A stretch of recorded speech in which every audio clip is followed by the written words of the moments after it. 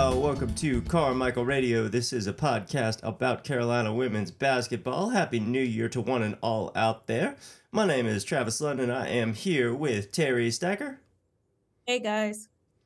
And Andrew Curzera. Good to be here, guys. And we are awaiting Anthony Battle. He should hopefully be joining us shortly, but for the time being, we are going to go ahead and get rolling here. Starting with the victory on Sunday against the Clemson Tigers in Carmichael Auditorium. Kind of a choppy game, especially the second quarter when we could not hit water if we had fallen out of a boat. Lexi Donarski kind of saved our bacon in this one. Put up 23 points, was really sniping behind the arc especially, and was a workhorse, played 38 minutes. And her usual pit bull defense was very, very, very good on both ends of the floor. Liz put up 21 points, 11 boards, 2 dimes, pair of steals. DK started out a little cold, came alive down the stretch, put up 15 and 8, 2 boards. And then P and Maria both, not much, 6 points for P, but she did have 4 assists and 3 boards, and Maria 5 points, but did have 9 rebounds, couple blocks, couple steals. Off the bench, Indian Ivar 5 points, 2 boards. Box score says a block. I could swear she had at least 3.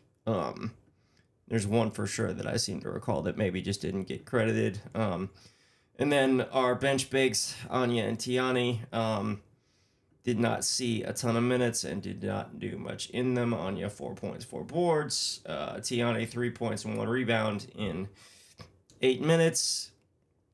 Got the win 82-76, but the second quarter, after having a pretty dominant first quarter, right up about 2 or 3 minutes left in the first quarter through to halftime, everything just went cold. And really both ends of the floor. They stopped defending as well, stopped scoring, and were lucky to get out with the win given how hard they had to scrap down the stretch to make sure that we pulled out a dub in this one. Shooting, not terrible for us, especially given some of the games we've seen this year. 43 from the floor, 33 from deep, 70, pushing 71 from the stripe for the game. And we're pretty even with the Tigers in terms of rebounds, assists, and turnovers. Everything was about that even there. So kind of not the most promising start to ACC play, but we got the dub, and that's what matters going forward, at least for the time being. Terry, kick us off here. How'd you feel coming off of this one? Yeah, I think it was an okay game. I don't think we played our best. The shooting was better, so that was good to see. I think this game is a preview of what we're going to see all year in the ACC. I don't think there's going to be a lot of blowouts. I think it's going to be a lot of close scoring games, double-digit wins, double-digit losses. On our last podcast, when Andrew mentioned that we would probably see a lot of zone, my thoughts went to hopefully our shooters show up, specifically, our 3-point shooters. Lexi, she was clutch. I think she hit 6 threes. Deja and Paulina, they hit a couple, but still struggled. Paulina was only 2 for 8, Deja 2 for 7. So if they hit a few more, it would have been a double-digit win, but we got the win nonetheless. Gat Ding didn't really have a high-scoring game. She only had 5 points, but she only took 3 shots.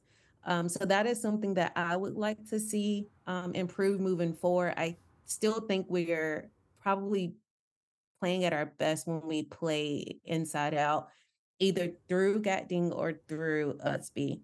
Usby had a good game. She was 8 for 10, 80% from the field, 5 for 7 from the free throw line. So and 11 boards, so a double-double. So she had a great game. So, overall, solid performance. we did, I think we had a double-digit lead. Not sure exactly how many we led them by, but I do know it was like double digits at one point, and then we let them back in the game and they took the lead. So that is something that I would like to see us clean up when we get out to fast starts, when we get these big leads, hold on to those leads, still play aggressive, still play under control, but not give up the lead. But overall, a good win in the ACC. So a good start to our ACC play.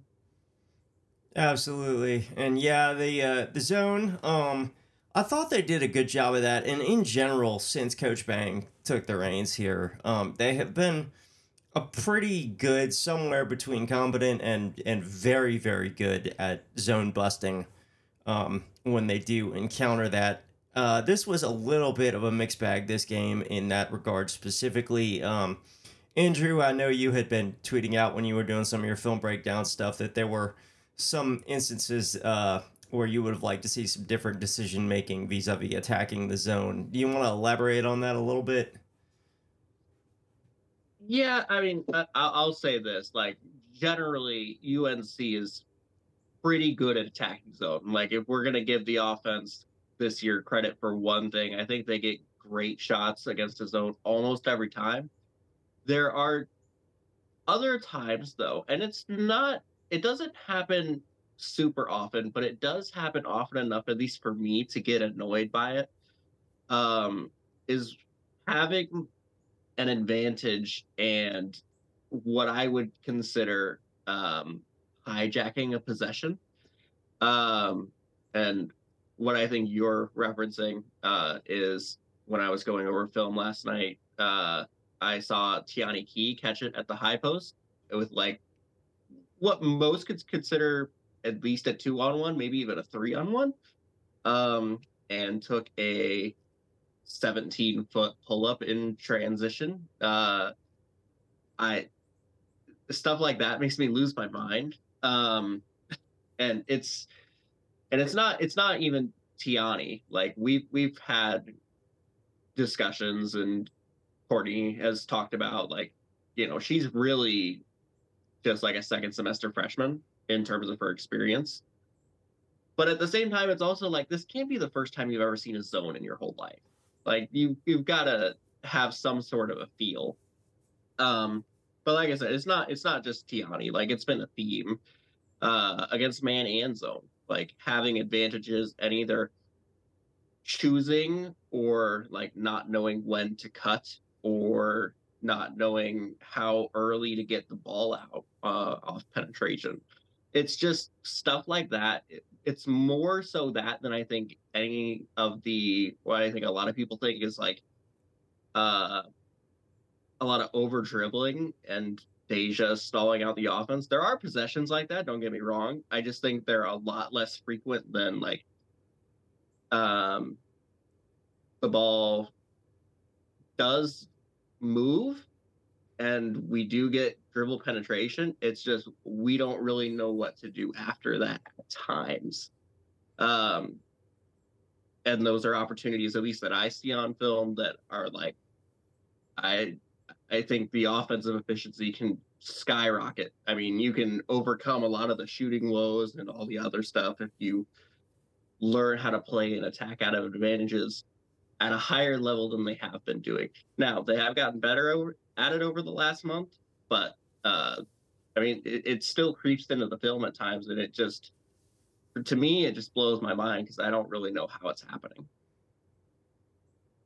Yeah, right on. We appear to have an Anthony, Mr. Battle. How are you doing, sir? Hey, Tar Heel fans, how y'all doing today? Good. We were just talking about the Clemson game here, my man. And everybody's already kind of given their thoughts on it. So why don't you weigh in here, man? What'd you see off of that one, and how'd you feel coming out of it?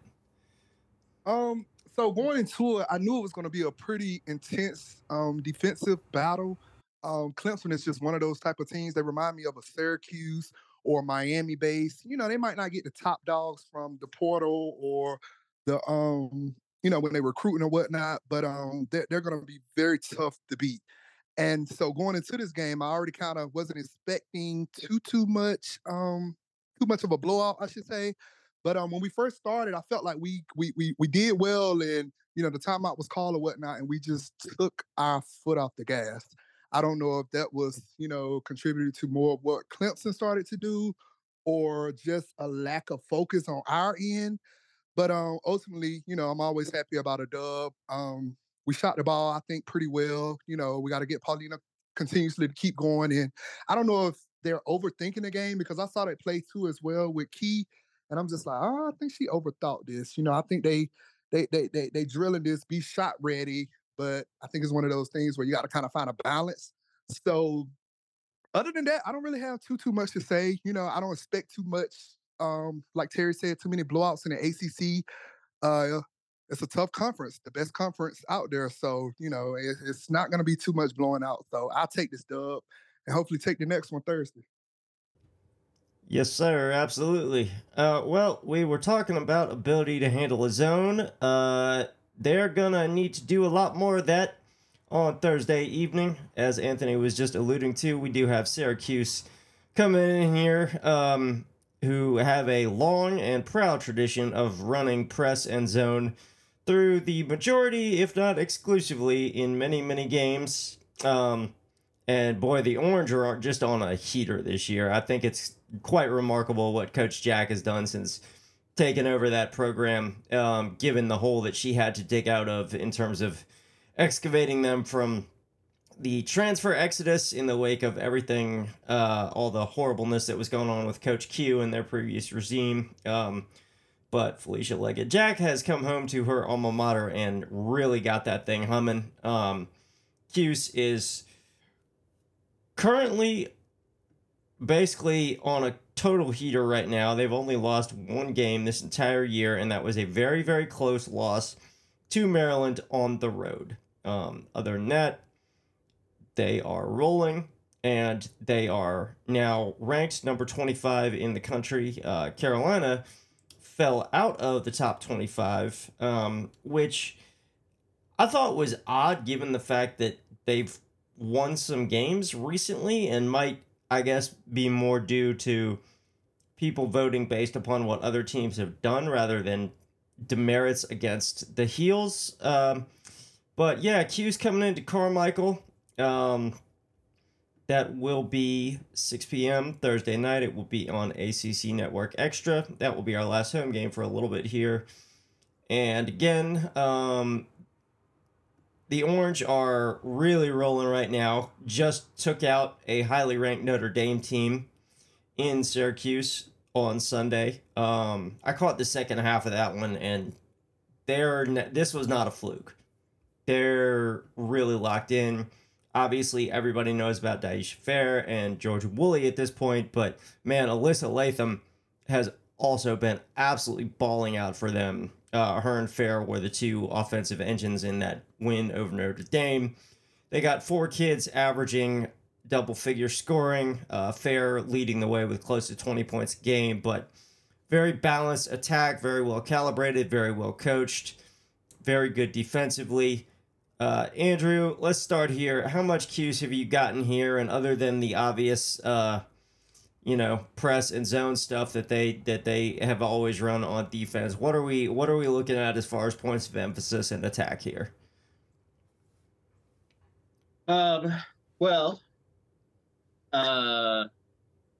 briefly touching on the zone, like it's going to be a lot more of the same. I mean, it's really good that you had Clemson that plays the majority of zone, and you've gotten some zone reps during the break. So a lot of the principles offensively will be the same.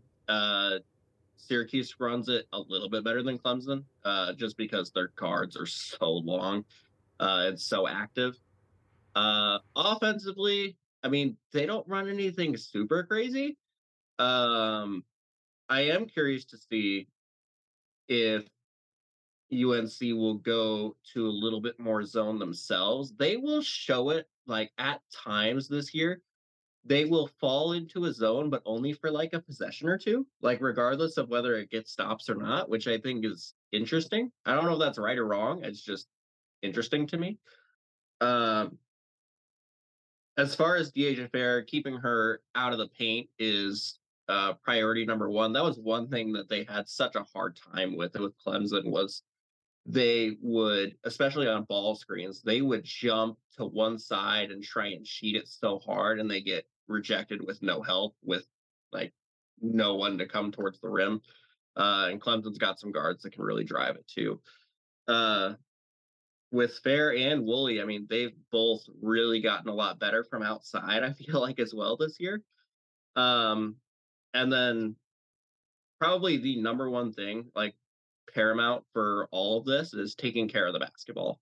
They're, you know, Deja Fair is a monster when it comes to the top of that zone and patrolling it.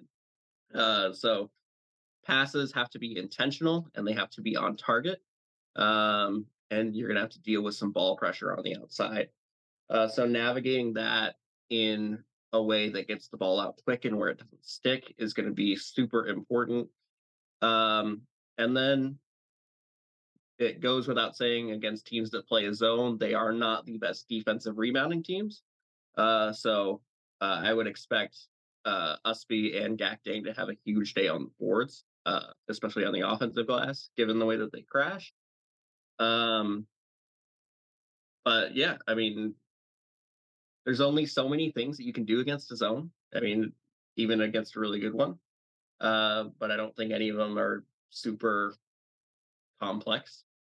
But yeah, just containing those two, and Alyssa Latham, like you said as well, another really good scorer who can do a lot of things offensively as well. So they'll have their hands full defensively for sure. I thought Clemson was probably, I didn't think it was a terrible defensive game, but I do think it was the worst one that UNC has played so far this year, which says a lot about how good the defense has been. But yeah, definitely going to have to clean up like containing the ball just a little bit, just because if you let Syracuse get to the rim, and especially off live ball turnovers and transition, they'll end up killing you. So those would be my points of emphasis. Yeah, for sure. Terry, you had talked when we were going over the Clemson game about wanting to see some more feeds inside.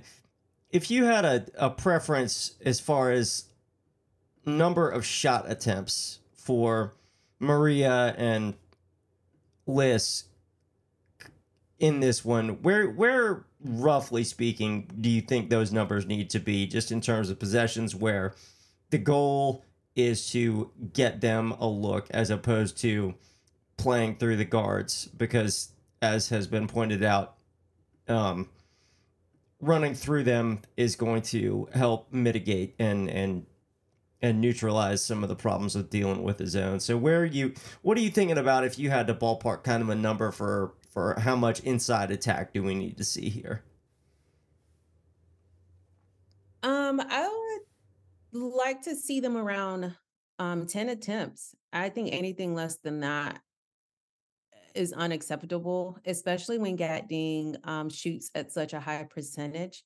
Now, granted, with the zone, you do have to tack it a little bit different. So actually with the zone, I would like to see either Liz or Gatding like flash to that high post, get the ball and assess like where are my like open shooters at, and pass it out to our 3-point shooters. That's what I would like to see. Bust the zone, maybe see if we can get them out of the zone if we start hitting those outside shots. And then, if we start hitting, we get them out of the zone, then maybe go back to playing inside out. So I think every game, Gatding should not have, what does she have? 3 attempts? That's unacceptable. I mean, she shoots at such a high percentage. Why would you not want to play through her in the post? So yeah, anything less than 10, I think, is unacceptable. But hey, when other people's, again, granted, obviously it's a team game, so any given night, I think anyone can step up and score. Like we saw, Liz had 21. Deja didn't really have that great of a shooting game. So any given night, I think anyone can step up. But yeah, I would like to see Gatding, especially like around 10 attempts a game, if not more. For sure. And Anthony, you had talked about, we need to continually keep getting P more involved here, keep getting her in the flow of the game, and especially, if she's going to continue in this starting role, um,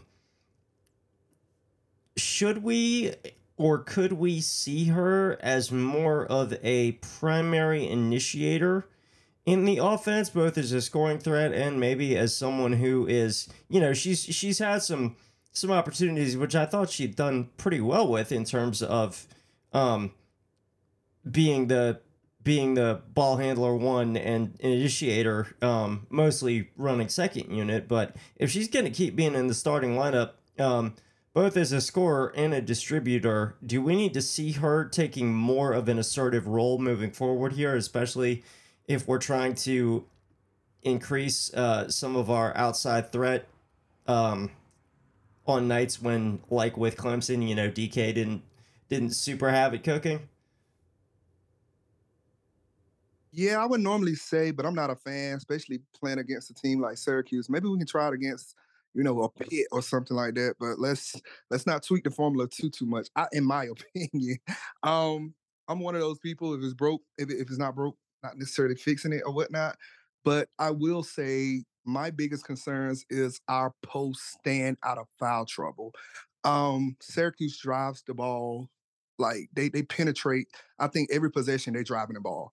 So my biggest concern is Liz or Goddamn, or they just getting into foul trouble, and we can't necessarily regroup from that. So I think that overall that's my biggest concern. On the defensive end, we really got to hold our own 1v1 because when they get to driving downhill, it's tough, especially Deasia Fair. She is I'm gonna blame the freshman from Notre Dame getting her fired up because it was a possession where I think the freshman might have stole the ball from her, and she, they competitors, and she might have said some things to her, and it's like Deasia Fair just turned this switch on and was like, "Oh, this what you want?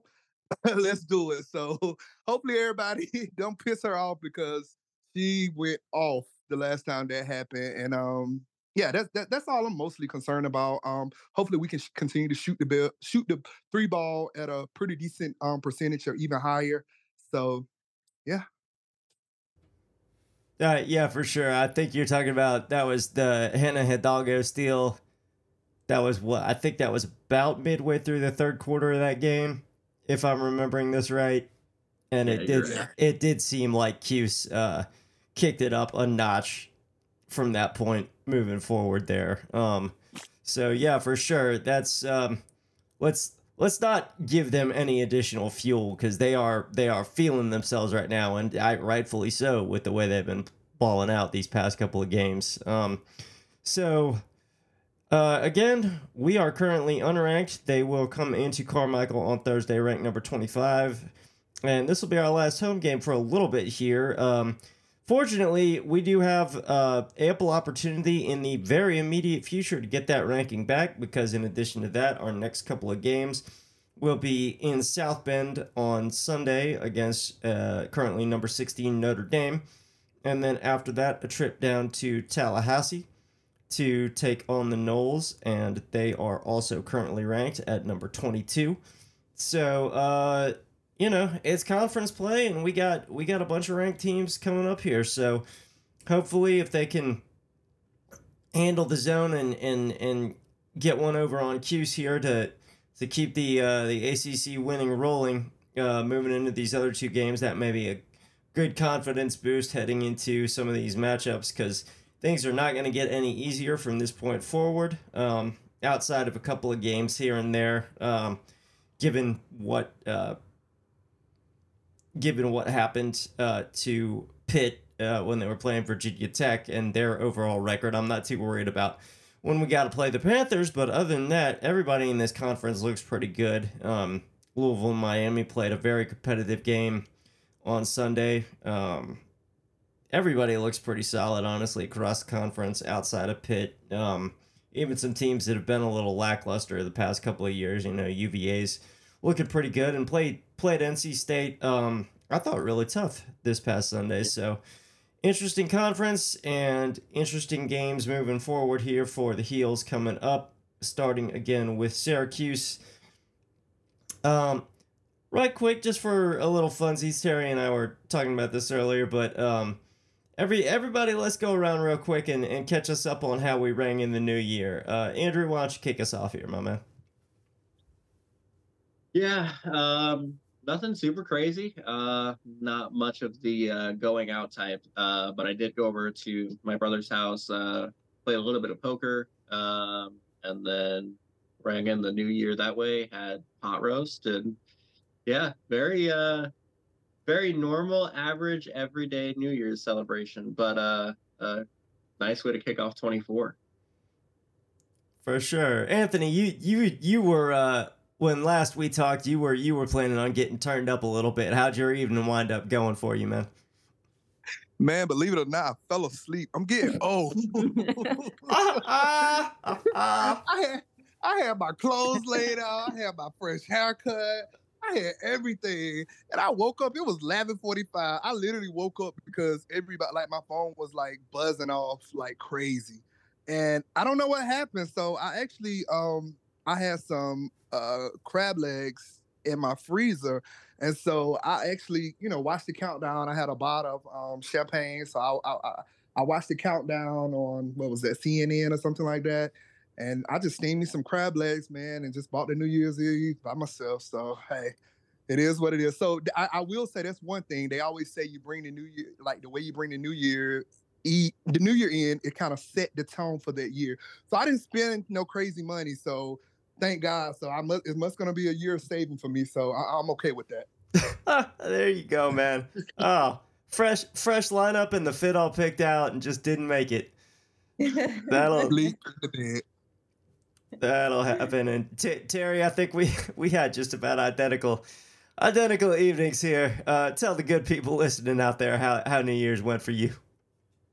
Yeah, I just had a nice dinner at Perry Steakhouse in Raleigh with my best friend and her mom and another one of our friends. That was it. Came home and I think I was asleep by 10:30, 11 o'clock. So, hey, another chill New Year's Eve for me.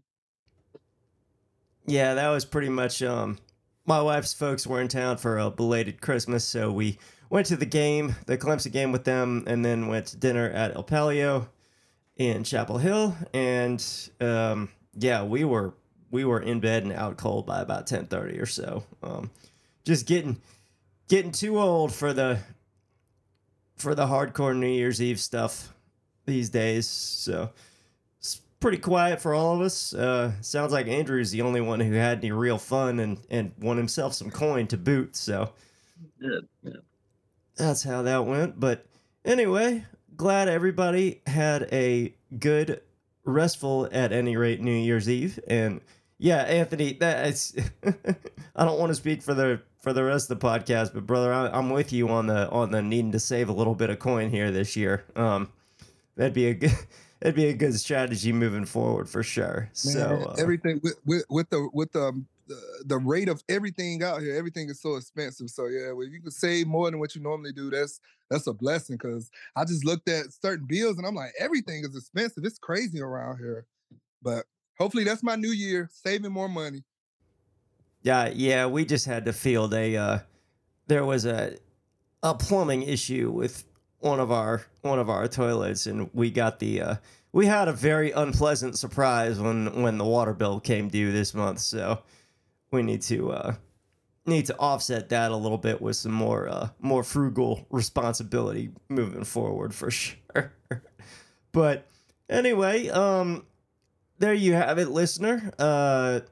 Happy about the win over Clemson and looking forward to trying to tangle with another zone team, and one that is on something of a heater right now in the Syracuse Orange. They will be in Carmichael Thursday night, 6 p.m. Y'all join us if you can. If not, it will be on ACC Network Extra. Hope everybody out there had a happy and safe New Year as well.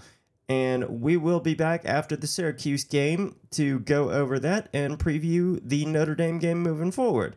So this has been Carmichael Radio for Mr. Anthony Battle. Let's go, Tar Heels. Andrew Kurza. Happy New Year, guys. Go to Heels. Yes, sir, Ms. Terry Stacker. Until next time, go Hills. I have been Travis Lund. Absolutely, go Heels. Y'all be well out there. Take care.